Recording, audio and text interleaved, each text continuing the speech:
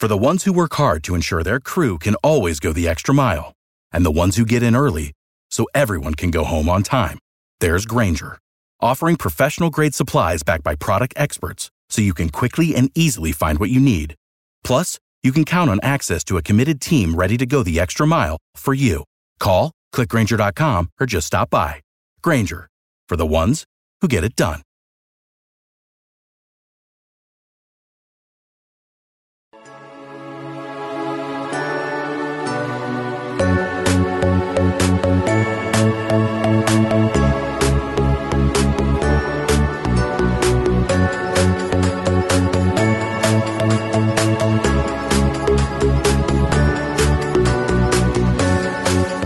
Folks, welcome back to the Anthony Gordon Show. A very special lineup today, not only two terrific guys and good friends, but in keeping with the theme and the thesis of the Anthony Gordon Show, we're going to try something special. I think it's safe to say that James Walker and Andrew, aka Andy Bernstein, are two folks that have earned their stripes in the sports world behind a microphone and a camera, respectively. And more to the point, perhaps, of the topic at hand for today, I think they're two guys that also understand that life has its ups and downs. We've just come out of arguably the most challenging year, in many people's lives. So I twisted both of their arms, asked them to give up some time to be on the show, to discuss, amongst other things, life in the sports world post-coronavirus. Number two, we're going to be touching on the types of life lessons that they have respectively learned from the world of sport, perhaps the NFL and NBA respectively. And then we're going to also be looking basically at the year 2020 with 2020 hindsight, and we're going to try and extrapolate some important life tools to navigate this journey called life. So maybe let's first start off. What do you think of that as an opening gambit, Andy? Not bad, huh? I don't know, man. I might have to take a nap in between those subjects, but yeah, it sounds pretty good, my friend. Okay, terrific. So I will, let me start with James.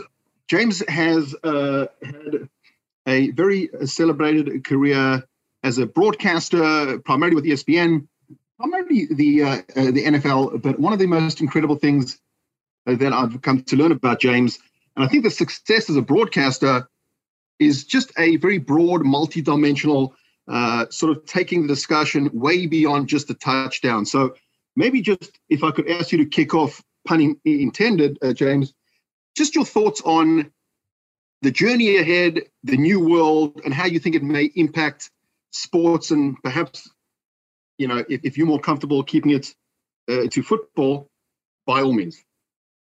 Yeah, it's interesting because sports has always been kind of an escape and at the same time, a microcosm of things going on in the real world. And, I'm sure we'll address this stuff as we go, but, I think something that really, really stands out to me right now is that television ratings have really been down last year, really across all major sports. And thinking of it logically, you would think that during the pandemic, everyone is home. Why are ratings going down amongst all sports? You would think it would naturally go up, and especially without people attending games and things like that. But I think, this pandemic has really forced a lot of people to kind of think about where sports kind of figures out in their lives overall. And maybe it isn't as preeminent or as dominant as as it really should be at the time. So for example, arguing is MJ or Kobe or LeBron the best player ever? Is that really as important post pandemic? on people's everyday minds, day-to-day minds than it was before. And I'm saying that as a longtime former reporter where, for 16, 17 years, this was my life. This was my career. But I think more than anything, over the past, 10 months or so, going on a year now, I think people are kind of figuring out where sports kind of figures in their life on the general hierarchy. So I'm hearing, perspective, priorities. You need a worldwide pandemic to sort of jolt us into reality. Andy, your thoughts? Yeah, it is a paradox because you would think that people are home more, like you said, and that something has to fill the void. I like the way James described it. It's also kind of weird in our world of podcasting that podcasting numbers have gone down since the pandemic, and some research was done with that, and research found basically that most people listen to podcasts during their commute. So if they're not commuting in their cars or on the train or a bus or whatever, they're not going to take 35, 40, 50 minutes to listen to a podcast usually. People are home with their families more. I don't know. It's a conundrum to me, honestly, because I would think people are so starved on March 11th when all the sports shut down, right? That people were so starved for sports of any kind. And you saw the numbers that The Last Dance documentary got, which were through the roof because people probably would have watched 10 episodes of Michael Jordan tying his shoes at that point, But point being is that, when sports started to come back with, I guess baseball was the first, and then MLS and of course the NBA came back, WNBA. Yes, people were tuning in and watching, but maybe they just had more important stuff on their minds, like feeding their family, staying healthy, trying to keep the businesses open. So maybe it points to the fact that sports are more of an escape than we realize, but not in an escape in like a life and death scenario, which is what we've been in for the last year. You're 100% correct. I mean, I think the two questions I get asked quite frequently as someone who works with a lot of athletes and sort of is, deals with the media, but is a little bit is do you think that this is going to be a permanent paradigm shift in the way the sports world is going to be perceived from a spectator and from a player's perspective? Or do you think that the hope is that we will get back to the older normal? Yeah, what do you think, James? Yeah, I don't know if it'll ever be back to where it was. I think there'll be a new normal. You'll have fans back in the arenas and things like that. But something I didn't mention before that I think should be considered is that I also think the home experience, which continues to get better and better, could be of more importance now. So even when, let's say 8 months from now, 12 months from now, the pandemic is, over, hopefully, there's still going to be a good percentage of the population that's still a little queasy about, packing 30,000, into an NBA arena or 70,000 into a NFL or college football stadium. So it's not going to be immediate, like that, to where all of a sudden, everybody's going to be fully comfortable going back in. I still think there's going to be a bit of a filling out process, especially with those with children. And I'm a father of two. I have a 4-year-old and a 2-year-old. So I'm constantly thinking of them, first and foremost, in terms of, things that, we decided to do. And that's going to be constant over the next year or two. So, I think it's going to be gradual. I think there's going to be sort of a new normal to start. And then, maybe gradually kind of ease back to where it was. But I don't know if it will be exactly, the same of where it was. And last point I want to bring up too, and this is probably something we'll probably get into, the millennial generation, you got to consider the attention span of the millennial generation now. I mean, do they have 3 hours to sit, at a game or, in front of a TV to watch a football game or a basketball game? I think these were problems that leagues were facing even before the pandemic, and just, it was sort of exacerbated and rapidly sped up during the pandemic. But that generation is taking over. In the next 5 to 10 years, they're going to be probably the primary consumers. So I really think these leagues really have to figure it out. And I know from a media perspective, this is something that's, something that has to be dealt with too, because, millennials, they'll watch 6 10-minute videos, but they might not sit there and watch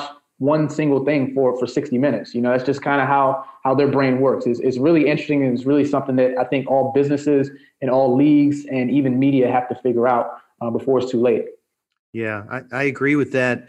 Also, I think that venue owners, team owners are really looking at what post-COVID is going to look like. I mean, I know that for a fact because, I also wear the hat of director of photography for AEG, Staples Center, and Microsoft Theater. And I know that they are looking at every possible enhancement of fan experience, social media to delivery of merchandise and food and making the experience as great as possible. The LA Kings hockey team hired a really innovative, like sort of game presentation director.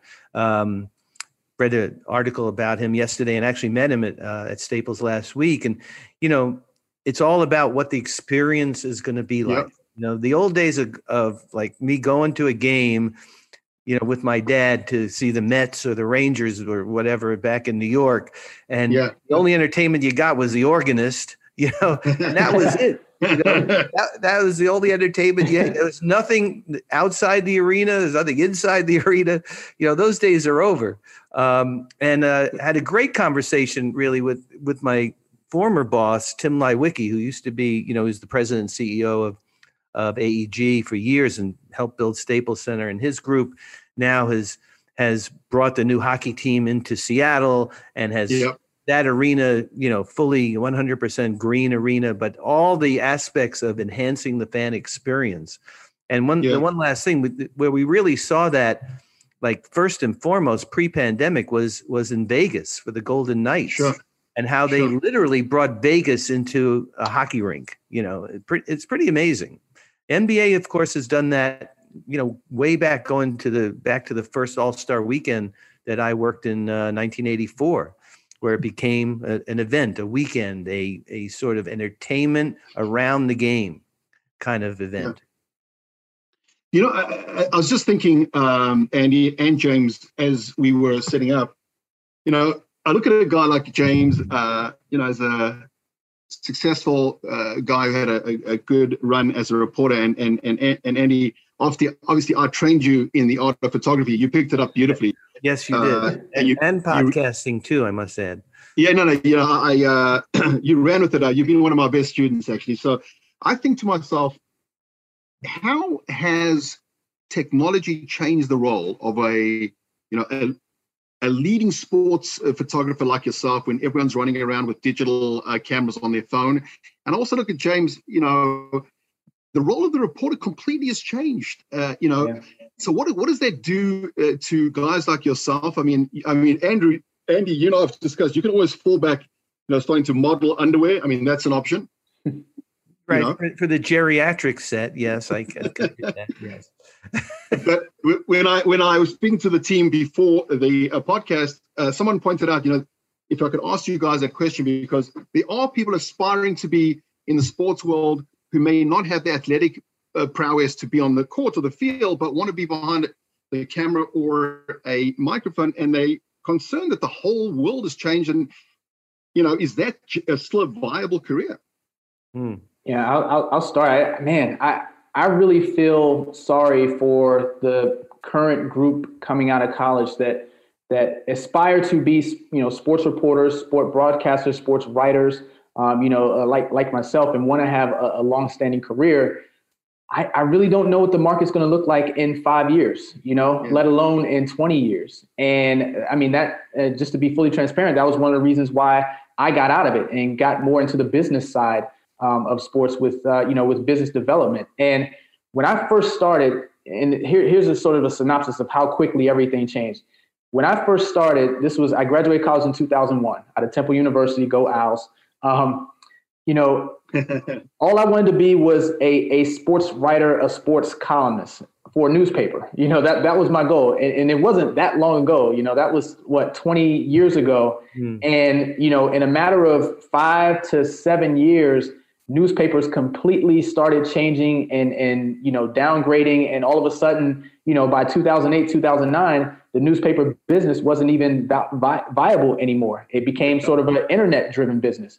So I, transitioned, I was young, able to pivot. And I think that's kind of one thing that led to my success, to where, I was formless enough to say, okay, I can change and sort of get more into the internet side of things. That included, doing more radio, more, in front of the camera, more things like that. And I got hired by ESPN in 2008. And I ended up spending a majority of my career at ESPN from 2008 to 2018, January 2018, doing, a lot of writing, mostly writing, but also doing a lot of in front of the camera work on the radio, things like that, doing a lot of radio spots and television hits. And those were things that, coming out of college, I didn't anticipate. But you almost have to be a master of everything, or at least very good, at everything. And that will help you be versatile enough and formless enough to kind of go where the marketplace is. Currently, right now, I think the market is in podcasting. I think that's, the Spotify's, if you have enough of a brand, enough of a name, it's in branding and podcasting. But who knows 5 years from now? It seems like every 5 years or so, things are changing. So you can't really go into the market as an aspiring journalist, broadcaster, reporter, saying, okay, this is what I want to be for the next 20 years or next 30 years. It's just changing way too much to where you just have to make sure you hone as much of your strengths, as much as your skills as possible, so you can be formless enough to kind of fit into, where the marketplace is going. Very good. By the way, Andy's business model, James, is to sell his podcast to ESPN for $27 billion within the next 30 days. Yeah. That's his goal. I don't think that's aggressive. I think he's on track. I will split that 3 ways. That's official. I'll take it. No, I'll agree with you, James. Totally. I do feel sorry for people aspiring to be in my profession. I talk to them almost every day. I'm actually sort of helping and mentoring a couple of young photographers we have who are working for NBA Photos. And look, I'm a big proponent of Peter Guber's philosophy of having a dream and following that dream, and dreams plus goals equals destiny. That's one of Peter's famous mantras, and I actually have that printed on the wall of my office so I could look at it. Say it again. Dreams plus goals equals destiny, right? I like that. But we all start out like you did, James. You started out with this dream to be a writer, a sports writer, right? And that dream, maybe it started to coalesce like maybe in high school and then college, and then that dream becomes a goal. Like for me, being a sports photographer became a goal, like a career goal, right? And once I achieved that goal and kind of, planted my flag in the world of sports photography, then I have to figure out, is that my destiny? It's like that. And if it is, I got to figure out how to stay there. And I need to, like you said, be resilient and be able to pivot and be able to embrace new technology and new directions, which I've had to do along the way, as you can imagine, over 40 years. I may have started off in the manual cameras film era. It's like the prehistoric. I teach upper level photography, and the first question I ask of the very first day, I look out at the students who are younger than my own kids, and I say, how many of you people have shot film? And they look at me like I literally said a 4-letter word, which I did. Like they have no clue. And maybe a few of them have fooled around with film, but so, we need to kind of circle the wagons a little bit. And yeah, Anthony, you mentioned that, everybody's a photographer now. Everybody's got a camera in their pocket or their purse or whatever. But what does that really mean? Like, what does the craft of photography mean? And how can you become a great Instagram photographer and earn a living? That's something that still is kind of foreign to me, but I see people killing it doing that, right? And my profession, my work, my niche continues to evolve, but, The NBA still needs team photographers in all 30 cities. All 30 teams need a photographer, as well in the NHL and the NFL and the MLB. And I don't see that changing really anytime soon in terms of drastically changing. But yes, there are nuances and new developments that I have to be conscious of, or else I'm gonna fall by the wayside. The train's gonna leave without me. And one thing I like to add too is you get the consumer side is changing, as well, particularly in the media side. There was a time when people would sit there and read 1,000-word story, and now, you barely get someone to read 140 characters, on social media. I mean, that's really how, how things are consumed now. So man, if you're a media company, even, my former employer, ESPN and the places that are successful, it's a challenge to get people to go to your website and consume stories when they can just go to Twitter and read a timeline and click on the, snippets that they want. And sometimes all they need is a headline, or all they need is a sentence, and that's it. They don't want to read the whole 500 words, that comes with it. So, so I think that's a challenge too, is just consumer habits and how to do that. Andy, I question for you: how has consumer habits changed in photography, if it's changed? Well, people aren't buying magazines. When I first started, it was all about getting published. I mean, my literal goal was to get published in Sports Illustrated. And I knew that until that happened, I wasn't going to be considered in my own mind, but also like in the world of sports photography, legitimate, And when I finally got published in Sports Illustrated, it was early in my career. And then I got my first cover, which was like a moon landing, like in my life, I mean, that really, I like, there's no way you can take that away from me. This happened. I don't care if it was a one-hit wonder, like I'll never have a hit song again. I got this one. But things have changed so much. I would say printed material has got to be first and foremost. I mean, you and I both know, all of us know how many incredible journalists are out there who are out of a job. I mean, I have, friends who are on staffs of LA Times, Chicago Sun-Times, Sports Illustrated, who are looking for work. I mean, after 20, 30, 40 years, it's crazy. It's great, but, scary time. Yeah, but going back to what you said, James, the key to the whole thing is content, and people will read a, good content, 2,000-word story if the content if it's worth it, if it's written by, and I do it all the time. If I see friends of mine who I respect, and maybe I'll gloss over a headline or two, but then boom, I'll see something that really catches my eye, an interesting story, or, some kind of expose or whatever it is, a biography of somebody. And I'll spend the time to read it just like I used to. I'm just not reading it, on paper. Mm-hmm. I'm reading it on a screen. You're talking about pivoting and sort of recreating oneself. I would say that the lion's share of the listeners of the Anthony Gordon Show, I would say about 2.1 billion of our 2.2 billion listeners are people my age, like millennials.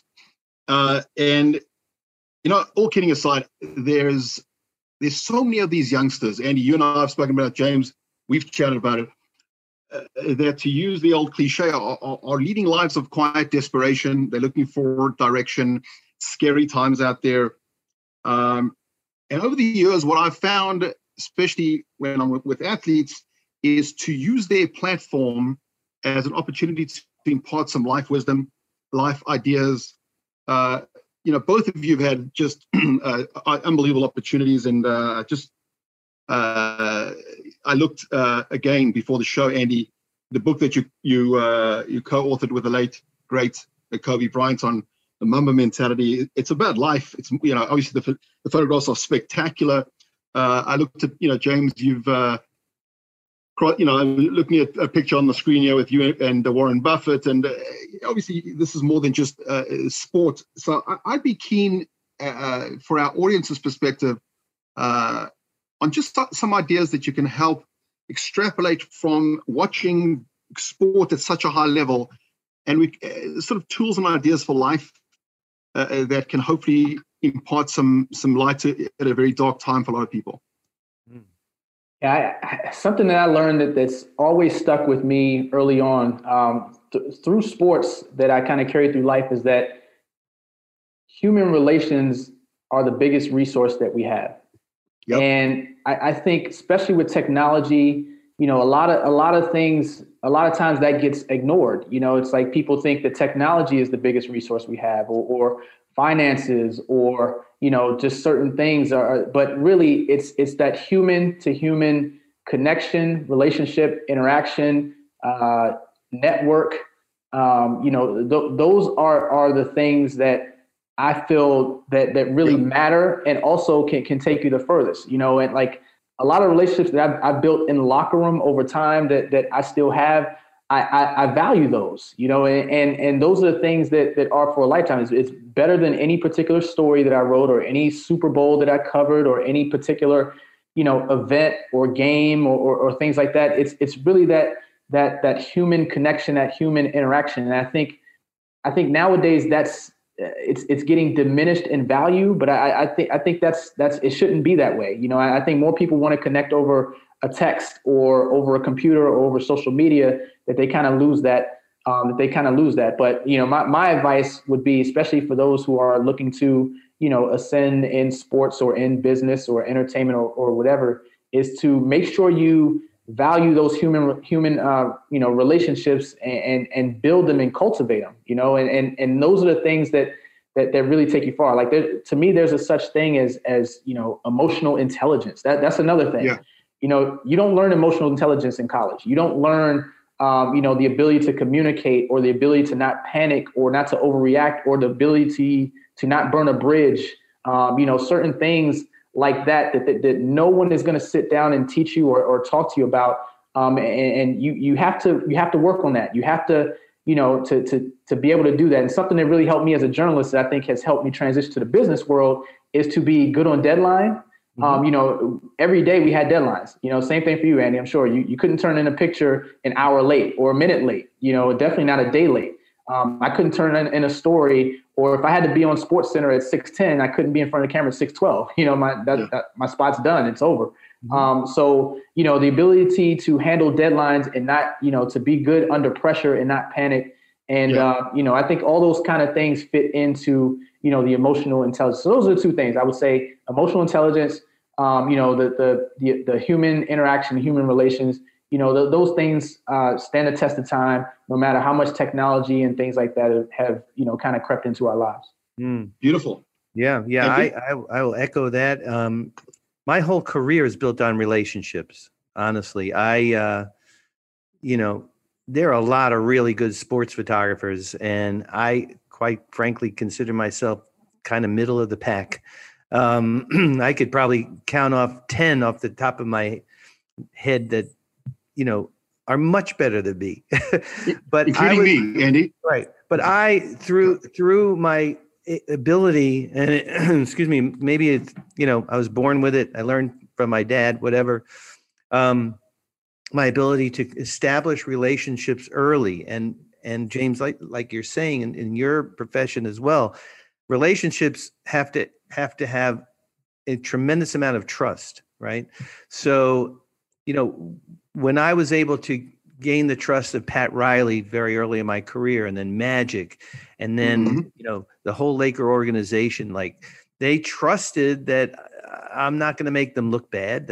Wasn't my job anyway, but that I could be in the room, and wouldn't be a distraction, and could, be embedded with the team or whatever.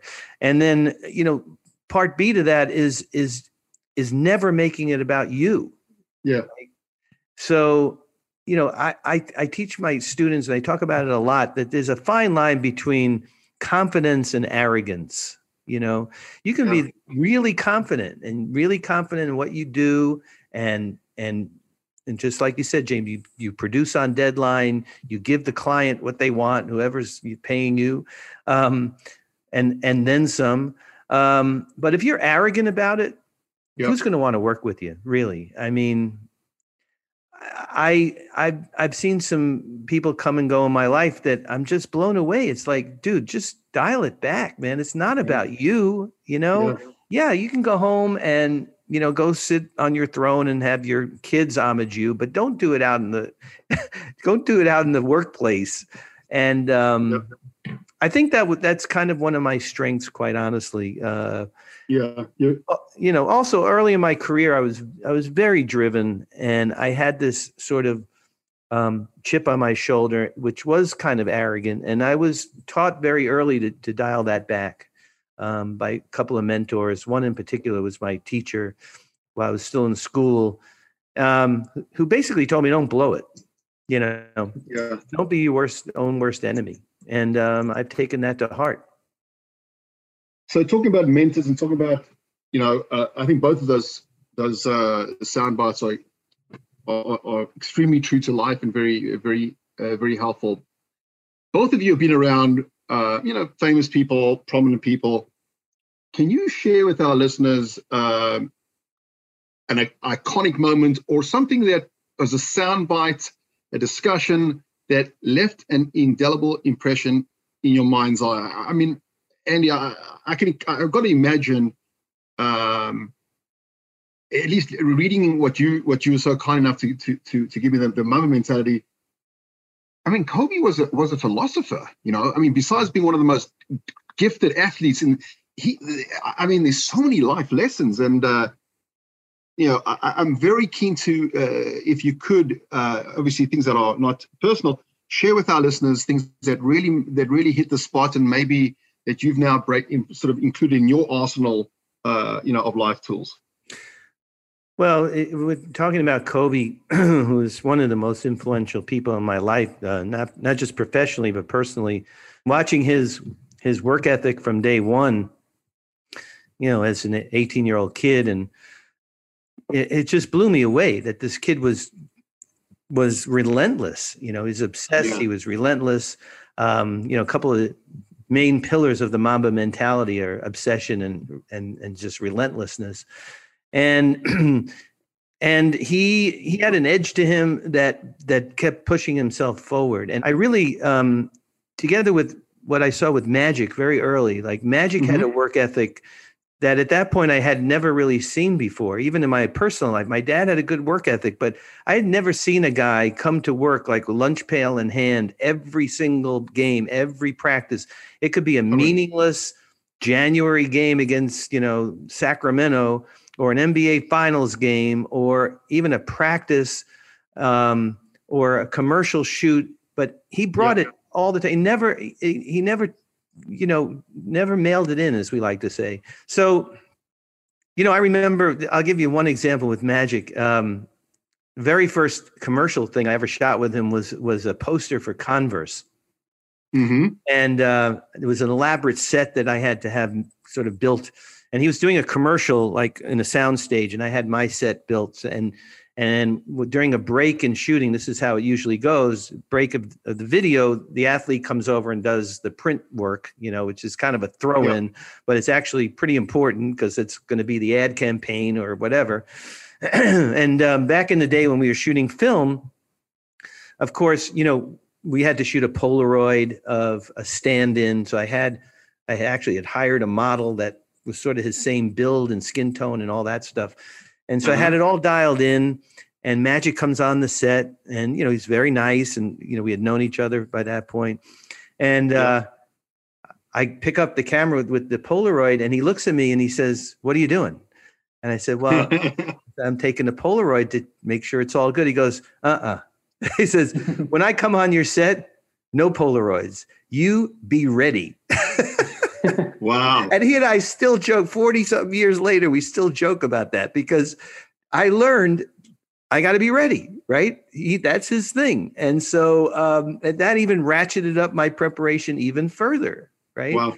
It was very stressful, but when it came to then shooting Kobe or Michael Jordan, or, I wasn't screwing around with Polaroids. I needed I get lit very little time.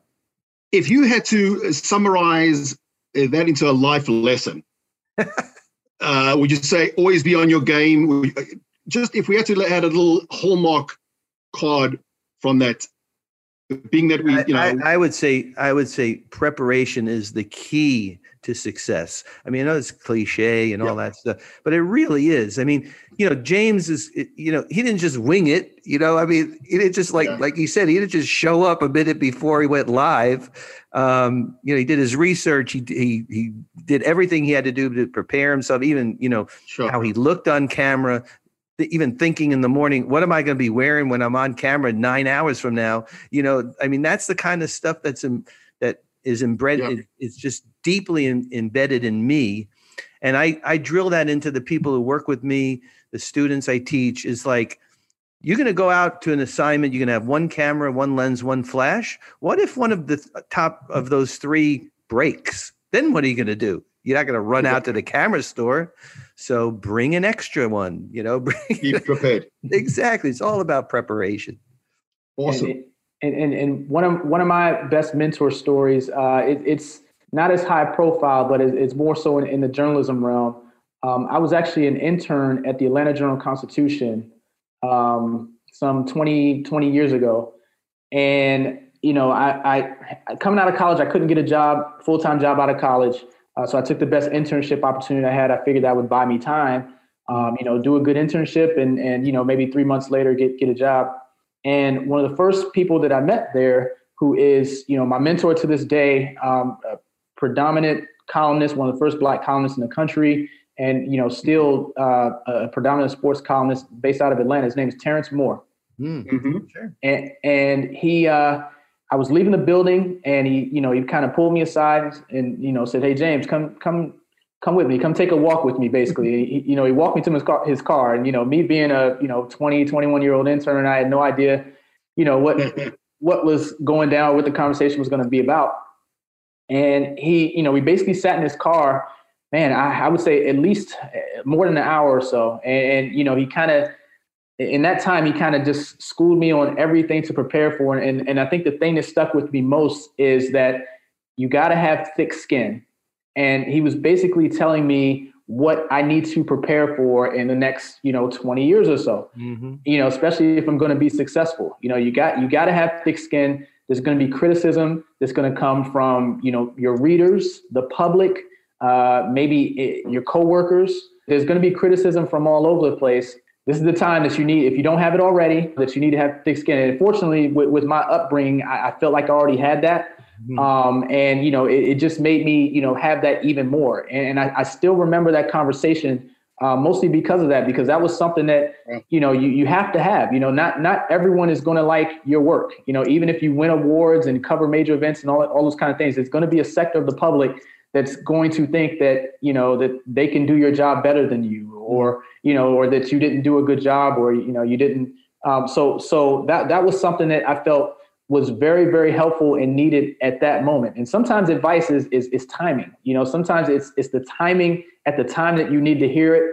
And, it's the right message at the time that you need to hear it. And Terrence Moore, who is, my biggest mentor. And I don't know if I would be where I am I wouldn't be where I am today if it wasn't for him. And so that's what I pass along to this audience, is that whatever you choose to do, have thick skin. That goes back to the self-confidence and things like that. That you can do the job, but have thick skin, because there's always going to be some level of criticism, from some sector of the public in what you do. Mm-hmm. Brilliant. So I want to be respectful of everyone's time here. It's about 11:15 in LA, which is we got an hour before Andy's bedtime. So we got to. Here's what I always like to ask guests to wrap this up. 2 questions to both of you, James. If you had to give a TED talk, Andy and James, and the marching orders was, something that can hopefully impart tools for life based on your background in sport, what would the topic be? And second question, the last question before the curtain falls and the 20-minute standing ovation starts, is if you could meet any person in the world and spend some time with them, dead or alive, who would that person be? Wow. You go first, James, because I got to think about it. Yeah, that does require some thought. I'll start with the TED Talk. I'll start with the TED Talk first. I think the topic of my talk would be focusing on the things that make you big and avoiding the things that make you small. Very nice. And what I mean by that is that we're all imperfect. We're all, we all have things that we absolutely, are terrible at, cannot do. I'm bad around the house, for example. I could barely anything above fixing a light bulb. I just can't do it. There's just certain things. I think that certain gifts and certain skills that we are born with. And I feel that there's, one of the big challenges in our life is to find those skills that we have, discover them, and then to hone them and really focus in on them. And I feel like that's kind of the fine line between those who are successful and not successful. And I feel like, a lot of people that focus on the things that make them small, that they can't do, that hurts everything. That hurts confidence. That hurts success. That hurts how far you travel in life. That could hurt your career. That could hurt your relationships. But if you really are able to be self-aware, which I think is big, is self-awareness, knowing the things that you're good at, knowing the things that make you big, that brings everything together. That brings together confidence, that brings success, that brings a lot of those things together. So that would be my TED talk, with that. As far as, who I would like to communicate with, Barack Obama is huge. He's alive, obviously. Just for him to rise as fast as he did, as a minority, and then, to be the leader of the free world for 2 terms, and what he had to go through, just to pick his brain and the life lessons that would come from that. I'm actually reading his book right now as we speak. So yeah, that's probably the person foremost in my mind. Brilliant. How would you respond, Andy? I was going to say Obama. You and I can both hang out with the former president. But if it wasn't Obama, it would probably be Muhammad Ali. Unfortunately, we don't have him around. But his history and what he stood for, and what he, now, 50 years later, after his title was stripped from him, and the way he stood up for literally what he believed in, and became a movement. And I'm learning so much now about athlete activism and what Black Lives Matter really means and where it came from, and those athletes that led the way. I mean, he was, first and foremost. So that was, that would be one. And the TED Talk would be, maybe the title of my TED Talk would be "Bring Your Biggest Toolbox," because I've been taught. What's the topic, Andy? The topic would be bring your biggest toolbox. So we're nixing the topic, the greatness of Anthony Gordon. That's next, right? Well, that would be the second one I would give after I was asked back after this one. But the reason I say that is that in life and in business, I've been taught that there are a lot of tools out there for me to be able to draw on. In business, if it could be mentorship, people who I can really draw on their experience, and their help, and don't be afraid to ask for help. Even at this point in all of our careers, there are still people out there that I seek out, and there's still mentors in my life that have been there, since I started college, that are still, almost, I don't want to say daily, but pretty close to daily, are people that I check in with. And in life, you got to be able to weather the ups and downs of life. I've had some major challenges in my life, and, went through a hellacious custody battle. I needed to be able to get through that, and really seek out people who could help me with that. And it all turned out great, but it was very difficult at the time. Sure. Whether it's, in my personal relationships, in my recovery life. I've been in recovery now almost 20 years now. I don't even think that we've talked about that, Anthony, but that's a whole other subject. But that has really helped me understand what gratitude means, what I really stand for as a person, which I can bring into my business life. Because for like the first 2/3 of my business life, I was just driven to just keep attaining and moving forward and achieving, And that was fine then, but it's not working. That wasn't working for me now. Sure. And now that I've pivoted my business life and, to my new platform, Legends of Sport, I have to be able to be very clear as to what the mission of that is and be able to use the tools that are available to me. So I want to say the following. I think this is a nice way to wrap this up. We've all been, the three of us have been blessed with, in certain areas of our lives. I think the one area that I've been blessed with is in the realm of public speaking. In the public speaking circuit, every course and seminar that I've been to, it comes down to be real, be authentic. I want to say to both of you guys, and I'm not just saying this, Andy and James, I think what makes you guys likable and what makes you guys resonate is in a world which seems to place a premium of form over substance. You both guys have substance. You both guys that are real. You both guys that have no problem articulating struggles, vicissitudes. I'll share one of these stories with one of my mentors. Is that people dream of this erroneous notion that life should be very smooth. But if you look at EKG, that's what life is. And God forbid it flatlines, you're dead. And as long as you're going to be living in this world, there's going to be the ebbs and flows. You guys are, I think very real. I think that's really what I think people are looking for. People want authenticity. People want, the plasticity and everything that I think we see often, in the new virtual world. I think it's repugnant to a lot of people, and we're starting to see research about that. So, first, I want to thank both of you for being good friends, for adding tremendous ideas and wisdom. James and I are going to be working together at Adeptus Partners, so we're going to have a lot to do. Andy, you and I will obviously be close in here in California. I want to wish you both Godspeed. Wish you a fantastic weekend, and we will no doubt our paths will cross soon in the near future. Thanks for your time. And folks, thanks once again for listening to the Anthony Gordon Show. Until next time, have a wonderful afternoon. Thanks, guys. Hey, brilliant. That was fun. Thank you.